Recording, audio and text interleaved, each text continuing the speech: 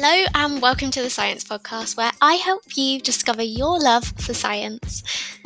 Today, I'm going to be asking the question, why do people become addicted?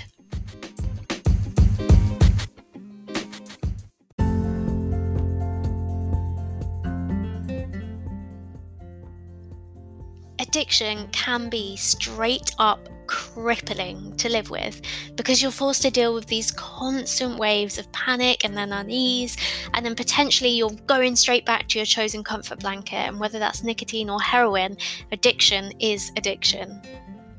I've known a few addicts in my time, and some of them were addicted to alcohol or gambling, and then there were others who were addicted to cocaine or heroin. My friend the other day joked she was addicted to cheese, and to be honest, I could probably put myself in that bracket as well. But if from alcohol to heroin or sugar or cheese, the NHS actually says that addiction is anything you're overdoing, taking or using to the point where it's starting to hurt you. And it really is possible to be addicted to anything like work or shopping or the internet. But really, is there a science behind it? So I reached out to my tutor at university because he was always one for speaking the truth, but he wasn't too sure on the realities behind it. And I've been told that the best way to avoid becoming addicted is to avoid it. But really, the odds are, unless you're a millionaire, it wouldn't be that easy to avoid work just in case you get addicted. But I've been doing a lot of digging, and I've been seeing that a lot of scientists are actually talking about how we might be able to start blaming our genes for our addictions. They're saying that if you've got a certain gene that's called CHRNA5, you'll be twice as likely to get addicted to nicotine, which is great for like the CEO of Sterling, but it's just not great for us. And having this gene basically means that you won't feel the effects of nicotine for longer, and it makes it tastier for you to smoke than other people who don't have this gene. And it turns out the work is actually showing that it's the same for not being addicted too. So if you've got a gene called ALDH2, you're 9 times less likely to become an alcoholic than someone with the gene, because the gene actually makes you feel more sicky after drinking than others, which is crazy. My friend always used to bang on about how your tribe becomes your vibe, and I guess, to be honest, she was right, because it's not just your genes that are affecting you when it comes to addiction, it's also who you're surrounding yourself with. In the science world, there's a pretty famous experiment called the rat park, and basically scientists left rats alone in cages in these pretty unhealthy conditions, which is actually a bit sad to think about.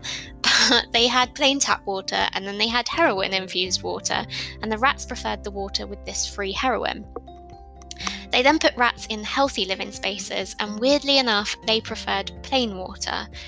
And other experiments have been done on this as well, and they've shown that stressful environments are actually more likely to induce these damaging behaviours, but more relaxed environments make them irrelevant.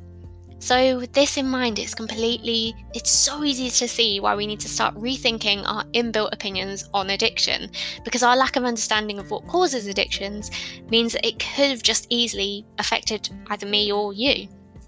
And in a lot of cases, the person suffering from addiction doesn't just not have the willpower to quit.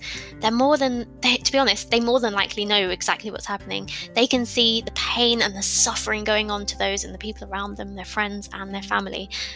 And to be honest, to put it in different context, whether that's my mum telling me to stop eating the cheese because there's none for her cheese on toast, or it's my friend who'd been hospitalized for an addiction to illegal drugs, addiction creates this craving that's often much stronger than any one person can overcome alone. And that's why battling addiction can be so difficult, and people battling addiction really do deserve our support and our compassion, rather than just this distrust and this exclusion that our society too often provides them with. After all, in the words of my cousin, your tribe really does seem to become your vibe.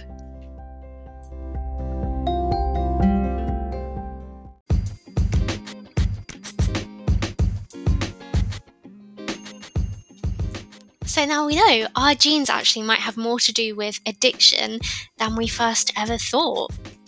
It's been great having you here with me today, and make sure you tune in next time for another episode of the Science Podcast.